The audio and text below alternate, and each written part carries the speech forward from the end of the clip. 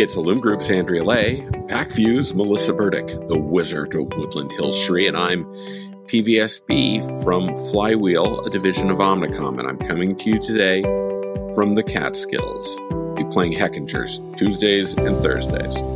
Before we get to the CPG Guys episode you've downloaded, it's the week of May 6th, and it's time for the Fresh Four curated news stories from the past week. We find them dependably intriguing. We hope you do too.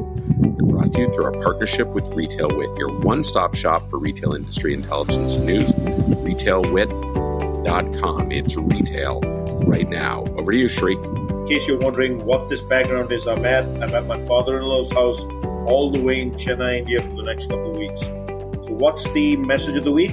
Kroger Precision Marketing strikes a partnership with none other than Yahoo DSP.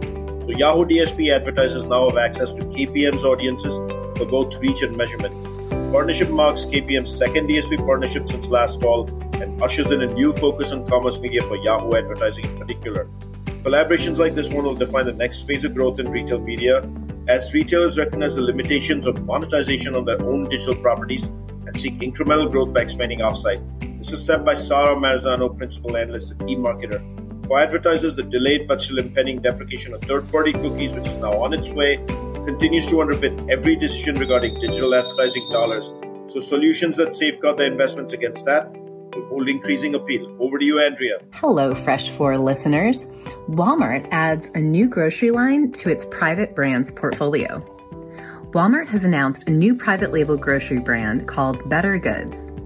The line includes 300 items spanning categories such as frozen, dairy, snacks, beverages, pasta, soups, coffee, and chocolate.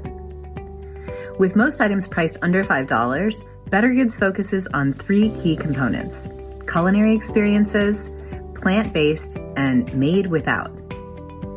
The retailer said Better Goods marks not only its largest private food brand launch in 2 decades, but also its fastest grocery brand brought to market. Over to you, Melissa. Thanks, Andrea. So, Save Mart companies roll out in-store retail media network. It's not enough that we have online. Now we're moving to in-store retail media networks. The Save Mart companies plans to roll out In-Store Connect, an in-store retail media network powered by Quad Graphics Inc.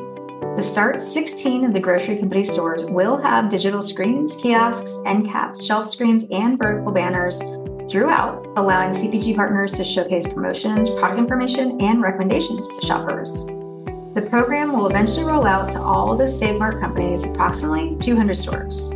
This is Save Mart's latest retail media effort, coming almost a year after a launch of its own retail media network.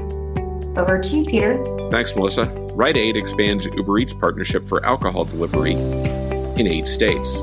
Nearly 1,000 Rite Aid stores will now offer alcohol delivery via retailers' expanded partnership with Uber Eats. Customers of legal drinking age can get delivery from select stores in California, Idaho, Michigan, New York, Ohio, Oregon, Virginia, and Washington. Quote, "Our collaboration and trusted partnership with Uber Eats underscores our commitment to meet the evolving needs of our customers and providing a seamless digital shopping experience that complements their busy lives," unquote, said Jeannie Walden, Senior Vice President and Chief Marketing Officer at Rite Aid, the U.S.'s third largest pharmacy retailer. That's it for the Fresh 4. Now on to the CPG Guys episode that you've downloaded.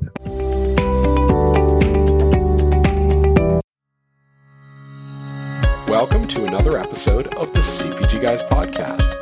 Our hosts, Sri Rajgopalan, Peter V.S. Bond, and Brian Gildenberg, explore how brands and retailers engage consumers in an increasingly digitally driven world.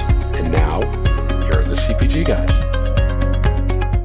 Hello, and welcome to the CPG Guys podcast, where we explore the omni-channel digital journey of brands and retailers. I am your co-host, PVSB, and today I am joined by my dear friend and the newest addition to the CPG Guys franchise. He's the founder of Confluencer Commerce. He is a retail luminary in his own right. Of course, I'm talking about Brian Gildenberg. Brian, how you doing? This guy sounded awesome when you were talking about it. I was just waiting for him to show up. I know. If he does, he'll be the first one I go. Who the heck is that? But I'm doing great, Shree. I've got my new hockey jersey on. Well, I'm not Shree, but I'm Peter, but that's okay. I'm doing great, Peter. There we go. Hi, my name is Shree. We're going to end up keeping that in. We are totally keeping that in. You think I'm going to let that one go? I'm doing great. I've got my new hockey jersey. Everything's good. So we're recording this episode towards day 3 of the National Retail Federation Big Show, NRF, on the west side of Manhattan. And before we get started, could you just briefly, because I introduced you as the CEO and founder of Confluencer Commerce, can you just give our audience just a quick little tidbit on what is Confluencer Commerce? Sure, yeah. Confluencer Commerce, what I'm trying to do there is trying to help brands navigate the confluence, or convergence, more simply, of three big forces, which is retail, digital, but also omnichannel and physical retail as that comes, and confluences or converges with media, both digital, omnichannel, and analog.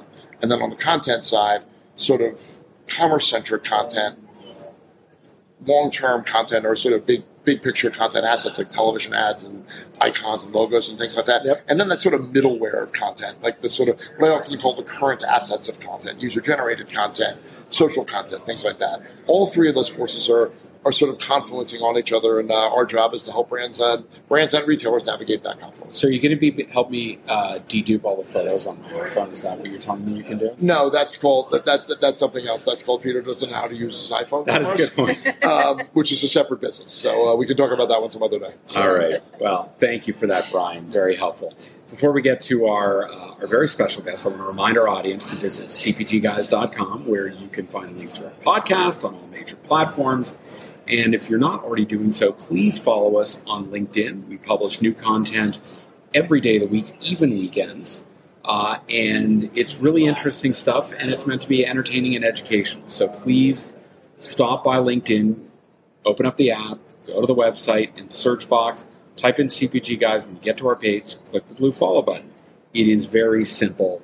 And of course, we are also incredibly proud to partner with Next Up, formerly known as Network of Executive Women, whose mission it is to advance all women in business and to promote the cause of gender equality. So if you go to the digital liner notes of this very podcast episode, you will find hyperlinks to our website, to our LinkedIn page, and of course to our landing page on Next Up. We have our own landing page on Next Up. Brian, did you know that? I did know that, yes. So that's good. That's helpful. Yes. So please do it. So why don't we get to our guest? Because that's why really we're here today. Well, let's do it. Building expertise in an industry and solving problems is the playground, Brian, of blue chip consultancies. Yes. Our guest today is a data-driven strategist who anticipates consumer behavior and market trends to identify new business opportunities and operating plans in consumer and retail companies. Sounds pretty logical, right? Yes. Sounds like she finds new playgrounds. I know, new playgrounds. Her strategies drive sales, 3 to 5 percentage point growth in mature businesses, and she's launched new lines of businesses that have achieved 10 to 30% incremental revenue in year 1. And 4 out of 5 dentists recommend her for patients that use consultants. So. At the heart of her work is a relentless focus on understanding consumer behavior and applying those insights to create pathways to growth through new partnerships and alliances, pricing, promotion, new products, product extensions, geographic expansion, e-commerce acceleration, personalization, loyalty programs, and Instagram strategies. Okay, not the last one. I just threw that in because you're still hoping she can help clean up your iPhone. I know. So please join Brian and me in welcoming to the podcast a senior partner at Kearney and a very dear friend of mine. I've known her since my dunnhumby days, Katherine Black. Katherine, how are you? Welcome. I'm great. Thank you so much for having me. I will have you know, actually, that my dad and my brother are both dentists. So I'm pretty sure they would recommend So we know at least 2 dentists. I hope they would recommend all you need are 2 more. Yeah. So. I'm pretty sure they could recruit We're going to change somebody. this podcast to 2moredentists.com. So. All right, this is going to be just a laugh fest today. Yeah. Are you ready, Brian? Sorry. Catherine, before we get what you pay for here, man. Catherine, before we get to the questions Brian and I have prepared, would you tell us a little bit about what Kearney does and a bit about your specific practice areas? Sure. So, Kearney, as you described, is a global consultancy focused on strategy work, particularly in transformation and strategic operations, and certainly all the things that I do, which you described a lot of them, all the commercial things, topics we all love around loyalty and pricing and promo, and increasingly data monetization. So, it's a great firm headquartered in Chicago, but operating globally. And specifically, I work in the consumer and retail practice. We have a number of industry verticals, as you'd expect. Consumer and retail is our largest vertical. And again, we're focused there on helping retailer and consumer companies in all of those topic areas. Thank you for that, Katherine. For our audience, go to the digital liner notes of this podcast episode. You will find a link to Katherine's LinkedIn profile and Kearney's LinkedIn page and their corporate page, focused on her particular practice area, so you can reach out to her or learn more about her business through those connections. So why don't we get to the questions? We're really excited because I've been trying to get you on the podcast for quite a long time, and I'm glad we finally nailed you down here at NRF. So oh my gosh, awesome. I've been wanting to come on for ages, but this schedule alignment, there's another business idea. As soon as you fix your iPhone, we can also do, there are scheduling apps. We do manage to get together for lunch every now and again in Connecticut and break bread, but now we're actually recording an episode, so this is great. Just had to come to the Javits Center in New York to do it. Who knew? Yeah. Who knew? All right, Katherine, so let's obviously ground everybody in your professional background that's kind of led you to where you are. I met you over a decade ago. We were both at dunnhumby USA, the joint venture. I was at, I think we were at the joint venture between Kroger, at the time Kroger and dunnhumby. It's now just, they've gone their separate ways. Yeah. They are living separate lives, so to speak. And here we are, the children, wondering, where are our parents? Where are our parents? They consciously uncoupled, actually. They consciously uncoupled. Where are you? But would love to understand your career progression, focusing on really what you think are the highlights that led you to being the retail and CPG area practice leader at Kearney. Yeah, thank you. So, as you said, my whole career background really has been focused on working with customer data to help companies grow and help serve customers better. So, obviously, currently doing that at Kearney, and we spent a lot of time doing that at dunnhumby, at Kroger together, which always has a special place in my heart. But I also worked with some retailers like Macy's and overseas with Tesco. So I worked closely with both parents in that world. And then before that, I was a banker for 12 years. And people used to always say to me, well, gosh, how do you go from banking to retail? They're super different.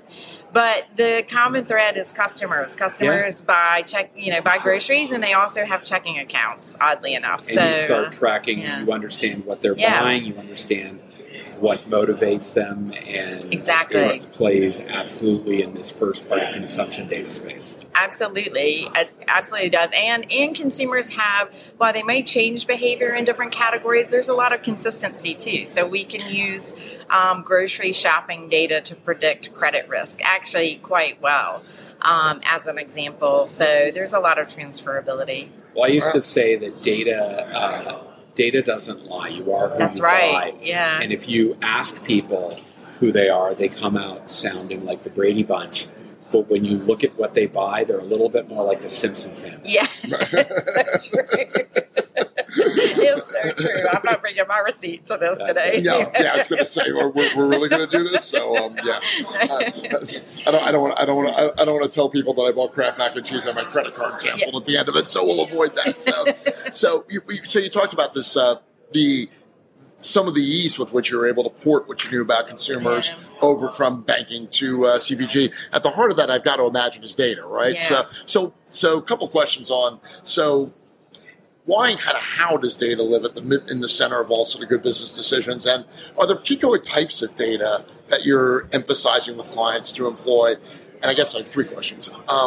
And then one of the things we hear a lot from clients is about, I've got so much data, I don't know what to do with it. What do you think about the amount of data? Is there enough data? Do companies need more? Do they need less? What's enough data look like? So there's a bunch of questions embedded in there around data. And, Yeah, look, I mean, I think that that data is so critical to all decision making. And PVSB, you said it best. Like, data really is the great democratizer. Actually, Rodney used to say, data is the truth serum. And I think it really does give a voice to people who don't always have a voice in the room. You know, the consumer that's maybe really different than the entire management team didn't always have a voice in the room, and now they do. And I think that's through data, and that's why it's so critically important. And my bias is definitely towards consumer data and really consumer purchase data. There are lots of great types of data, and marrying them together is really important and drives lots of great insight. But if I had to pick one, I would pick POS data any day of the week, because I think it's incredibly powerful. It's very granular. It's longitudinal, and it really is the heart of the matter. Factual. And it's factual. Well, yes. well, it echoes the idea too that, like, you know, you are in the end what you do, not what you say you're going to do. Yeah. And I think that's particularly true. Having grown up on the shopper research side of things during my cancer hard times, it was remarkable how often people would, in great detail, after you'd watch them do a shopping trip, describe things on the shopping trip they hadn't done. Exactly. or things that they would deny doing things they had done, and you see it every time. Yeah, it's like, I really shop the organic section hard. No, you didn't. You didn't even go in the vegetable aisle. So. It's so true. I can think of a number of studies over the years that I've done where we've married actual purchase data with research. Yeah. And sometimes they're off by like 50%. It's not even close. Yeah, it's like you're really not talking to the same people. So it's exactly. So yeah, I always had this theory that like anyway, we'll come back to that. That's a longer story for a different day. So Peter, back to you. All right. So Katherine, I want to talk to you about digital engagement of consumers. It's a core component of how brands and retailers go to market these days. But digital is a very broad description. Would you help us break digital down into the most common components that your clients really need to focus their attentions on to succeed? Yeah, I mean, you're right. We could spend the entire podcast talking about the elements of digital, so we won't do that. But I think if I were to hone in on the pieces that I think need the most focus from clients, I think the two in my mind, or maybe the two that don't immediately come to mind for people. One is on kind of the execution elements, and I'll describe that more in a minute. And the second is around their culture, which doesn't feel or sound very digital at all, but makes a huge impact. And I'll tell you why I think that. On the first one, the execution, there are a lot of strategies in place, and we'll see clients really struggle, though, to make money off of them because they're not executing them well. So I can think of a number of conversations with CPGs who will say, gosh, if we could only get retailer, XYZ to fix their product labeling or fix their digital product management or be faster about their ability to ingest files or whatnot. Just simple tactical execution stuff. They would spend a lot more money with them. Okay. So I think that's a big one. And then I also think the other piece, it's a really big one, beyond the obvious things like, that you're going to think of, but is the culture. And the reason I say that is we see over and over again the difference maker between companies that really make big strides in digital and analytics and any of those topics have a want-to factor that other people don't seem to have. And we've done research on this that shows that they feel like they need to, but not that they really want to embed that in their very DNA. Exactly, yeah. And that's the difference maker, I think, across a number of topics. And we'll see this in our research, the difference between leaders and laggards. The deciding factor is our executive team kind of wants to do it, has mandated, really is behind it. That's the number one thing. When that is in place, you see budget flow to that. You see people align, resources aligned to it, and you see them also stating their capabilities are more advanced. But there's sort of a cycle to that. So following up on that, can a company really succeed if the C whatever level person doesn't really understand it? That they'll support it and they will say we want it, but do they have to have that extra step of really understanding or is that not necessarily a component for that success to occur? I think if they understand the importance and they sort of have what I call religion around it, it will work. Even if they don't really 100%. So I don't know how to do TikTok, but as long as I understand I can be a very religious person and understand God quite poorly. Yes, that makes sense. Exactly. Yeah, if you're religious about, if you're an evangelist for TikTok, even if you've never posted and you don't understand how it works, then yes, I think your organization, the organization of PBSB can succeed. Absolutely. But I think that's a really critical component. Yeah. Okay. And one more follow-up on that, just to be, but how have you seen an organization that was able to take the senior management group and get them religion, to coin a phrase? And what were some of the steps they did to do that? It's because, hoping that your senior management gets it is because we have a lot of people, much as I'd like to say that everybody listens to this as CEO of something. They are CEO of their own lives, I'm sure. But we have a lot of people here that are trying to influence a company that is, from an understanding point of view, behind where they are in terms of where the world is sometimes. So what are some of are there anything you've seen that's really worked well, or? Yeah, I actually have a whole presentation on this, so you can ping me if you really want to hear the gory details. Yes. Shameless promotion. There you go. Shameless promotion number one. Shameless promotion number two is I do think having what I've seen work really well is to have that C-level executive marry up either with an advisor or with another company. It could be a similar company to them that they really admire in a different country that's done something in this space, or a different field, but it's adjacent enough that it makes sense for them. But those are the two strategies that I've seen work really well, is they have someone that they trust and they respect who can help to educate them. Yeah, awesome. And then, obviously during your time at dunnhumby and your time in data, especially in the financial services industry, where this is a much bigger concept typically, the notion of customer lifetime value is a big part of how we think about that. And then that sort of distills down to loyalty. I'd be curious for your thoughts on two aspects of that. One, what are some of the trends that you see in loyalty? And then the second one would be, how do you think that we as a collective consumer packaged goods industry, so you're responsible for all of it now. So congratulations. Great.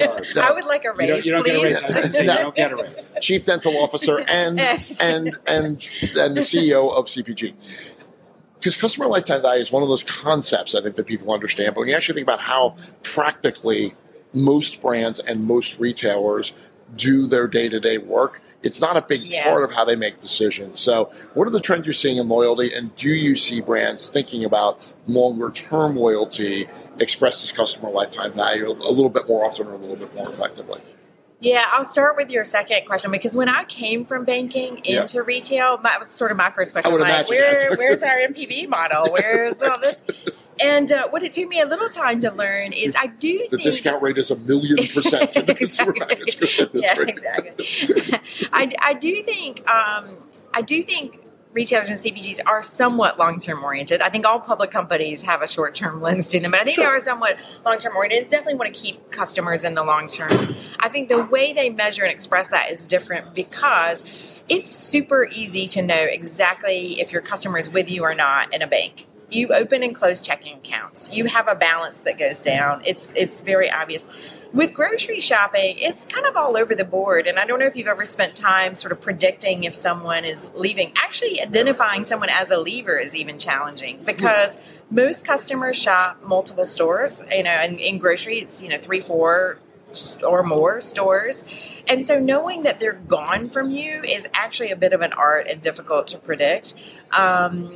And that's increasingly getting easier over time, but it's not quite as easy as what you might see in a direct-to-consumer business who's measuring their LTV because they're hyper-focused on getting return of their customer acquisition, or in a bank that, again, they're hyper-focused on getting a return on their acquisition cost. Just the economic dynamics and also the interplay retail makes that a little bit trickier. But I think they are interested in long-term value, and some focus on LTV. I always approach that with caution to be... I've gotten converted to the retail mindset on that a little bit. Well, I think it's interesting, too, because I think so many of the D2C brands that grow up, because they're coming out of a different ecosystem, and the VCs that are investing in them are a little bit more comfortable with LTV. You see them behaving in ways that because people, all these small companies, they can think so long term. Yeah. You know, and it's because of the metrics to sometimes I think, and it's because the venture capital community understands customer lifetime value a little bit better than the investors in a publicly traded company. The challenge is always just understanding, particularly when you think about customer lifetime value, that loyalty aspect gets weaved in. Yeah. And I remember our time at dunnhumby, the stat's about 10 years old, and I think I've quoted on the podcast before, but even among Kroger's most loyal 5% of shoppers, 43 cents out of every dollar they spent on CPG occurred outside of Kroger. So there is some expandable consumption there. And I've got to admit, you say, well, what about in banking? Someone chooses a bank. Well, no. They have a credit card, but then they have 5 credit cards in their wallet, and each one of them is a banking institution. So, again, how do you think of share a wallet? How do you build customer loyalty? It's about, are they using my card more than they're using someone else? I want to remind our audience that we're speaking with my dear friend Katherine Black, Senior Partner Retail and CPG Focus Area at Kearney Consulting. Catherine, the hottest topic on this podcast is not whether Sri should build an ark in his backyard in Los Angeles because he's going to need it to get out of the flooding. It is actually retail media. Retailers are accelerating development of offerings to capture what is clearly higher margins than what they are used to in selling groceries. And brands are often struggling now to create a comprehensive and productive retail media strategy. Originally, they had an Amazon team. And then everything else was managed by the trade teams. And that is not really sustainable anymore. And the question is, does it get managed by corporate marketing? Is it overseen by corporate? There are just so many questions on this. So I want to know from you, because you've got your ear to the ground with your CPG and retail clients. Like, where are you seeing the biggest challenges in this infancy stage of retail media evolving and both sides of the equation being able to take it to a meaningful win-win level? Yeah, I mean, it's a great question. And it's a little bit all over the board, really. I think what we hear, to your point, in CPGs is it is all over the board. We've done research on this. We've chatted with a lot of people. And I think it's managed a little bit differently and everywhere in terms of how it's organized, funded, where the budget sits. Above the line, below the line. Yeah, exactly. Is it measured? Is it different or is it media? Is it media? Yeah, exactly. We argue that it's media. Yeah. And whether it's owned by marketing or it's coordinated by marketing, they can't just keep letting it live in its own little fiefdoms. The question is, how do the retail media networks, they all have their own methodologies. Yeah. How do you bring unity to this picture? It's kind of crazy right now. It is kind of crazy. And so I think a lot of people are trying to figure that out. And honestly, it's probably exacerbated by the fact that a lot of these organizations are pretty siloed. And so one of the places where we're spending a lot of time and a place to start is figuring that out. How do you break down this silos? How do you bring people together so they understand it? I mean, I think particularly on the retail side, this is a totally different business. It's not the traditional business. And so understanding how that works, how it's driving the traditional business and giving an education to some folks who are really busy. I mean, look, no one's sitting around thinking, oh, geez, I wish I had something new to learn and loads more stuff to do. So it's a net new thing to both ecosystems. And I think particularly on the retail side, you've got huge populations that need to understand that, think differently. They're thinking about their trade funds differently, also how their partners are managing that, and really needing to understand it and figure out how does this fit with all the processes that already exist in the business. And that's a huge opportunity, I think, on both sides of the equation, is to think through, geez, we have a business. That's where our main focus is.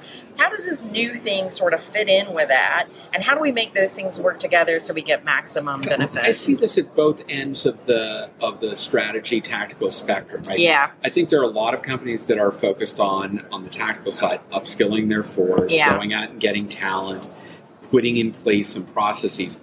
I still see that there's space at the top down, building the what does good look like, and how do I build a strategy that is sensible and measurable. That's where I see there being a massive amount of flux going on.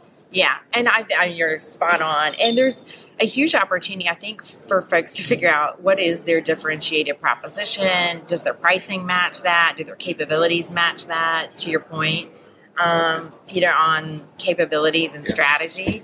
In a lot of cases, folks are like, hang on, there's a big pot of money out there. Let's go grab it. Let's just get something in the market. And we've seen some retailers make some big missteps, frankly, on where they go first and how they think about that.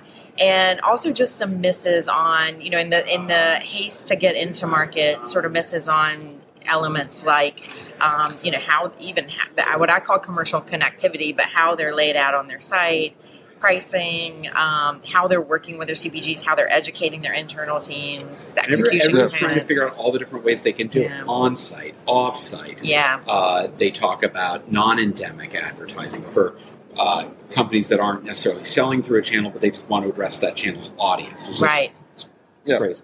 Yeah. So what do you think the future holds for retail media? Do you think, because there are, as you've articulated well, some interesting obstacles and some challenges. There's also enormous opportunity, as we've been discussing the last couple of minutes.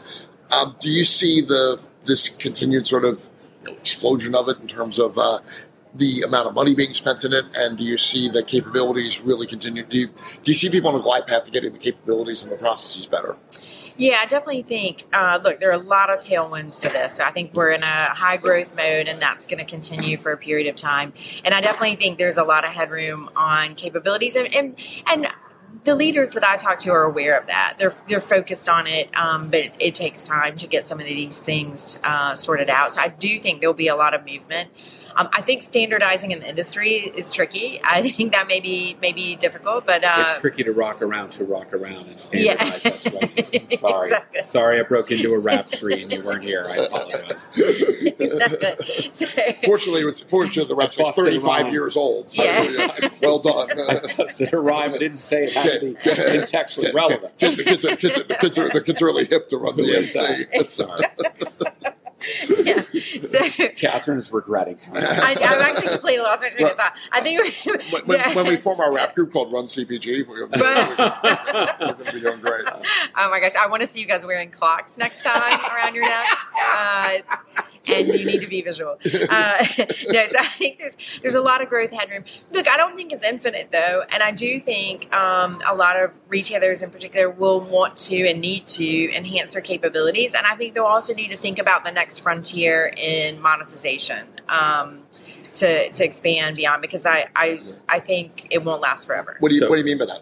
Yeah, so I was going to say, for many retailers, this retail media, to your point, is kind of the frontier, but that's just the first step. Like, I'm downstairs and I see Walmart doing Walmart Go Local. Yeah. So I want to know, how are retailers going to monetize their business beyond retail media? Because at some point, there's, to your point, saturation, right? Yeah. So what else are they going to be monetizing?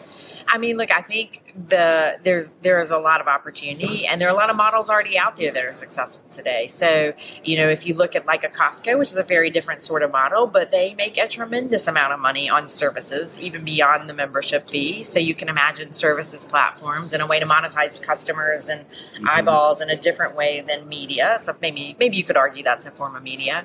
I certainly think supply chain monetization, and the Walmart example is one where they're monetizing it by offering a service to others. I also think there's a huge opportunity to monetize supply chain data to suppliers and make the whole supply chain work more efficiently in the process. So build better tech. It's a sort of co-investment model. And hence some of our old friends from Dunnhumby now showing up in Bentonville helping support Walmart Illuminate, right? Yeah, well, and then, merchandising insights, definitely. Financial services, I think, is a space. The payment space is an area where we'll see more merging and blending. I think a lot of them, they abdicated responsibility to this So the Afterpay companies could all of a sudden take up that space. I wonder how long before they start gobbling that up and just offering those financial services. I think there's some legal issues around that in the U.S. as a retailer about around there are actually some workarounds for some of that. Well, the industrial loan corporations in Utah. Look at the biggest workaround to me in the e-commerce digital space is what the team at Drizzly figured out. Right? Yeah. How do we get around the whole separation of money transferring between the three-tier system? And what they figured out is we're a marketplace. We'll connect, and the money never actually goes to us. It goes to the local retailer. Problem solved. I love the founder of Drizzly once described his business to me. He's like, "There's only two things in the world we never touch: alcohol and money." And their business is about selling alcohol. Those are the two things we want nothing to do with. And I think, that actually brings up a great point, because I think the other frontier, particularly for grocery and mass people who sell food, is in healthcare.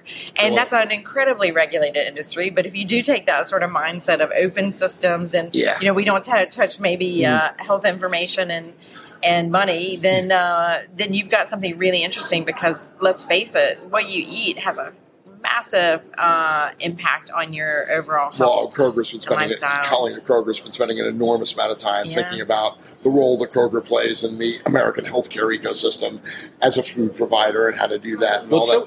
It's so interesting about that, because I think about what CVS has done in terms of their acquisition of first they merged with a pharmacy benefit management. Now they're part of an insurance company. And they also just bought a primary care business, not that. Right. And so the question becomes, at what point are they more focused on outcomes and not about the monetization? Because they make a lot of money. Like, part of the reason, let's be honest, that CVS left NACDS was because the members of NACDS were putting pressure on the pharmacy benefit management component, and that's where they make a lot of money. They were paying NACDS to lobby against the PBM. Exactly. So when CVS was one, that was a problem. It didn't make sense. We love you, CVS. We're not criticizing you. We're just stating very factual information about the industry. Yeah, I mean, look, CVS is in a position to do something super interesting in the healthcare space, given their collection of assets, and really interesting and disruptive in the retail space. Sure. Yeah, I made back when I was doing predictions at Kantar in 2020, I predicted by 2030 that over half of the largest retailers in the world, over half of the 10 largest retailers in the world won't primarily be retailers as their line of business. Oh, interesting. Like, retail will be part of a portfolio. Next, you're going to tell me that IBM won't make computers. Seriously. But they will clean up your iPhone. They will. Back to the iPhone. The I in IBM stands for Peter's iPhone. So drawing back on your financial expertise a little bit here as well, we're going to bring it together. So look, the capital markets have really changed a lot in the last year or so. Venture capital is now is no longer venturing. There's just not that much of it around. The IPOs have dried up. Goldman Sachs let go of 30% of their investment banking division. From your perspective, how's that having an impact on clients? Does that create opportunities for big, more established companies? Does it change the competitive landscape? What are some of the things that you think you're seeing that are going to change there? And do you think something's going to come along that will change the condition for small brands versus big brands in the space, given the radical shift in the requirements and the expectations of the capital markets? Yeah, I mean, look, I think sadly that largely slows down innovation, because obviously that capital is a massive free money catalyst. Is really good for innovation. Oddly enough, and for getting corporate swag. Yes, that's true. Yes, so CPG guys are not unfamiliar with swag. Yeah, exactly. I might get some for this. Maybe. You will, Katherine. You will get plenty. Okay, amazing. Thanks for coming, Katherine. We have lovely consolation prizes for you. No raise, but you'll give me some swag. That's good. A year's supply of CPG guys Rice-A-Roni is on its way. Okay, It is. Great. But I mean, look, so I think it's going to be a slowdown in innovation, generally speaking. We saw all those young brands pop up, a decade or so ago, on lower cost of marketing and access to inexpensive capital. And Amazon, now we're in millionaires and billionaires. Yes. Right? And now we're in an environment with more expensive or scarce capital and more expensive marketing costs with all the changes that are going on. So I definitely see a slowdown there. I think the opportunity is for bigger brands to innovate more, for instance, retailers to innovate more in their private label areas. And obviously we're seeing big growth there, as you would expect. And that's also accelerated not by just the economic conditions, but the supply chain issues, yes, right? Exactly. And the economic, Nothing drove trial during the pandemic of private label more than the innovative. Different manufacturers took different approaches, right? Yeah. Some were, I'm going to go on allocation. Yeah. And others said, no, I'm just going to refine my assortment and just produce fewer items. Yeah, you know what? In both cases, it has an impact on shelf presence. Yeah. But they made trade-offs, right? But to your point, the economic conditions are driving trial, and all of a sudden retailers are scrambling to be able to deliver more private label offerings, and that's a real challenge to brands. It really is. So it's a challenge, it's a growth opportunity, I think, for both. I think what will be interesting to watch is I think in particular, the grocery industry makes the biggest changes when they have to. So, when there's a catalyzing event, Amazon buys Whole Foods or, open source coding in the analytics space or what have you. So what I don't know is what the next catalyzing event is. I don't know if do you guys know? Do you know what the next catalyzing event is? I can't tell you. Okay. Yeah, it's on his iPhone. He can't find it. I did put it on TikTok. Yeah. So what I don't know right now whether it is another big merger or acquisition because the capital markets are so unusual. I don't know that the conditions are necessarily right for that. I know that the retailers are very aware because of the pandemic. Yeah. There's a reason that Raley's bought Bosch's. Yeah. And it has a lot to do with allocation. They got tired of having 35% out of stocks on their shelves. Yeah. And they were at the low end of the ecosystem, the food chain, for lack of a better term, no pun intended, and they couldn't get it. So I would not be surprised if you started to see when they can afford to finance the debt and interest rates come down. Yeah. There isn't, for instance, anyone in the industry knows that there is a sharing relationship between these non-competing super regions, Wegmans, Meijer, Publix, H-E-B. Yeah. Okay? Does that become a more formal financial partnership in some form or another? And do they start gobbling up other ones because they don't want, they need to put themselves up closer to the Kroger, Albertsons, and Walmarts of the world than they are closer to the Gelsons of Southern California. Yeah. Yeah. I mean, I would think consolidation is absolutely going to continue. I've never, the only counterbalance to that would be is that there has never at any point been any evidence that being a large multi-regional supermarket is better than being a regional one. There's no data to support that. Well, I think, I would say the data that I'm seeing is that the scarcity of inventory and being on the low end of the allocation hasn't happened in recent history for us. True. So that is a new data point. I think we still have to play that out. Yeah. But there was a canary in the coal mine with Raley's buying Bosch's. The question is anyone else going to follow suit? Yeah, it'll be interesting. I think the other observation is, and as somebody who works with clients, I'd be curious for your point of view on this, because I think there's been so much new stuff that's happened, partially because of COVID, partially because of new technologies and all that. And it's interesting. I was a history major in college, right? So you go back, these kind of odd-numbered years that fall before presidential elections, like 2019, 2015, 2011, I defy anyone to remember any innovation that happened in any of those years. They tend to be years of consolidation.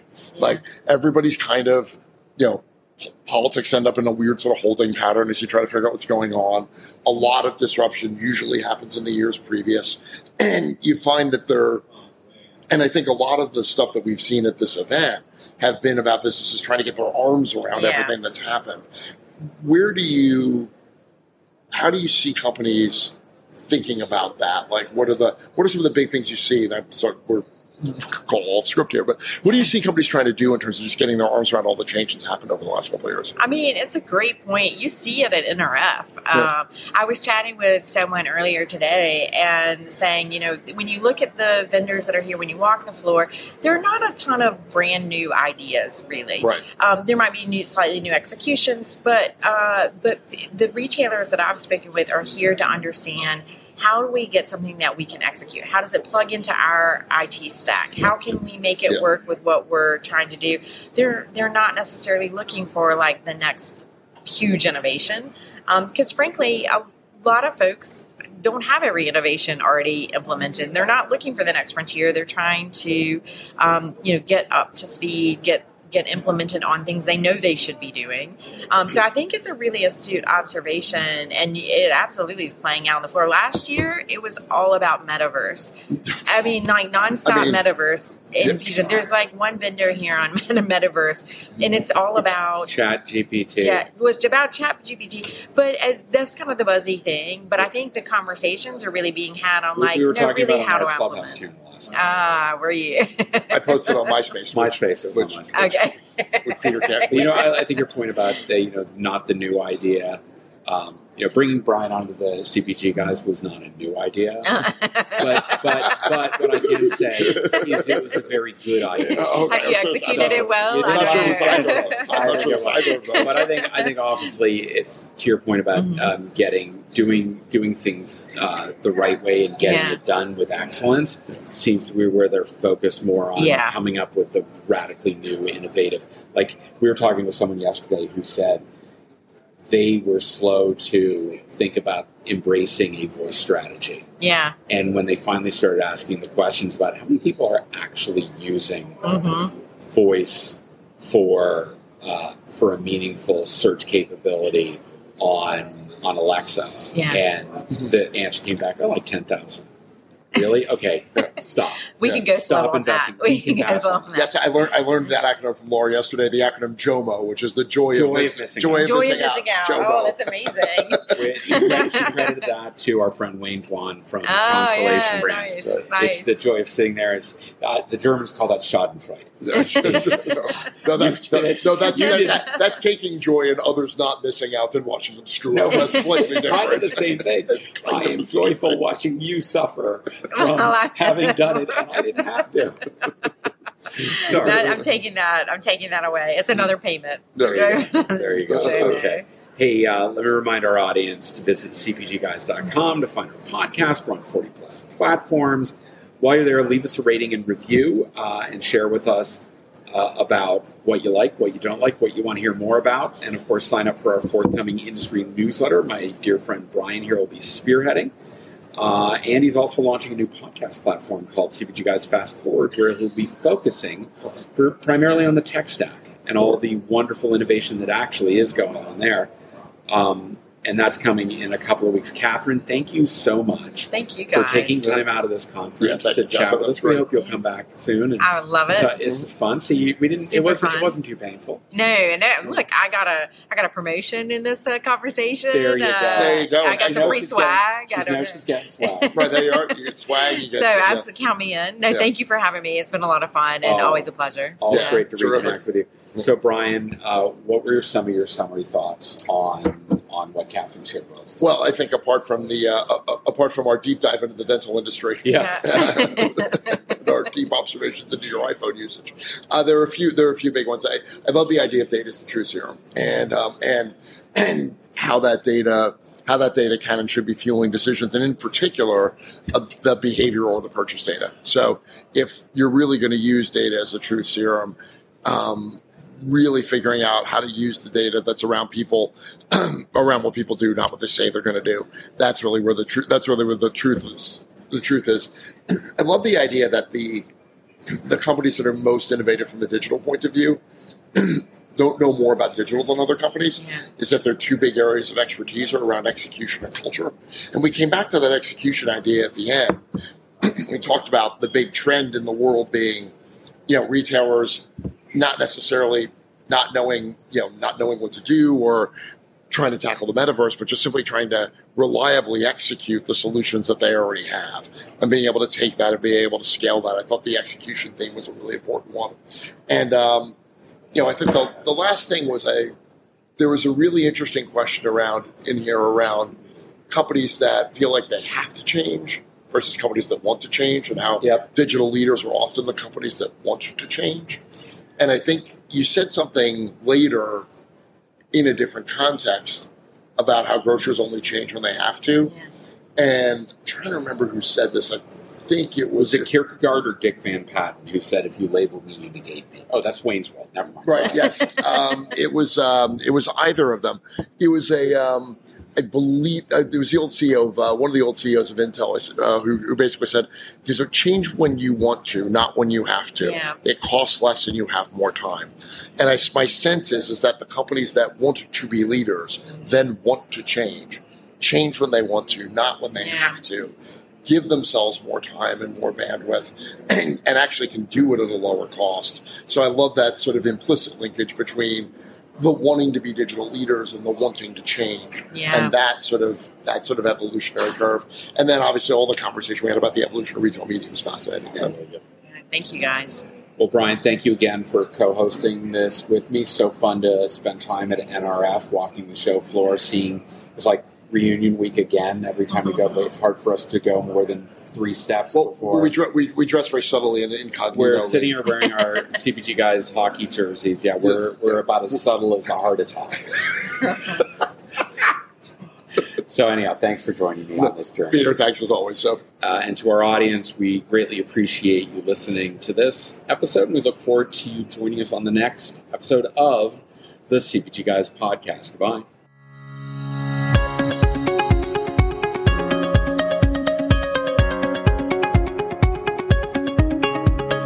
The content in this podcast episode is provided for general informational purposes only. By listening to our episode, you understand that no information contained in this episode should be construed as advice from CPG Guys LLC or the individual author, hosts, or guests, nor is it intended to be a substitute for research on any subject matter.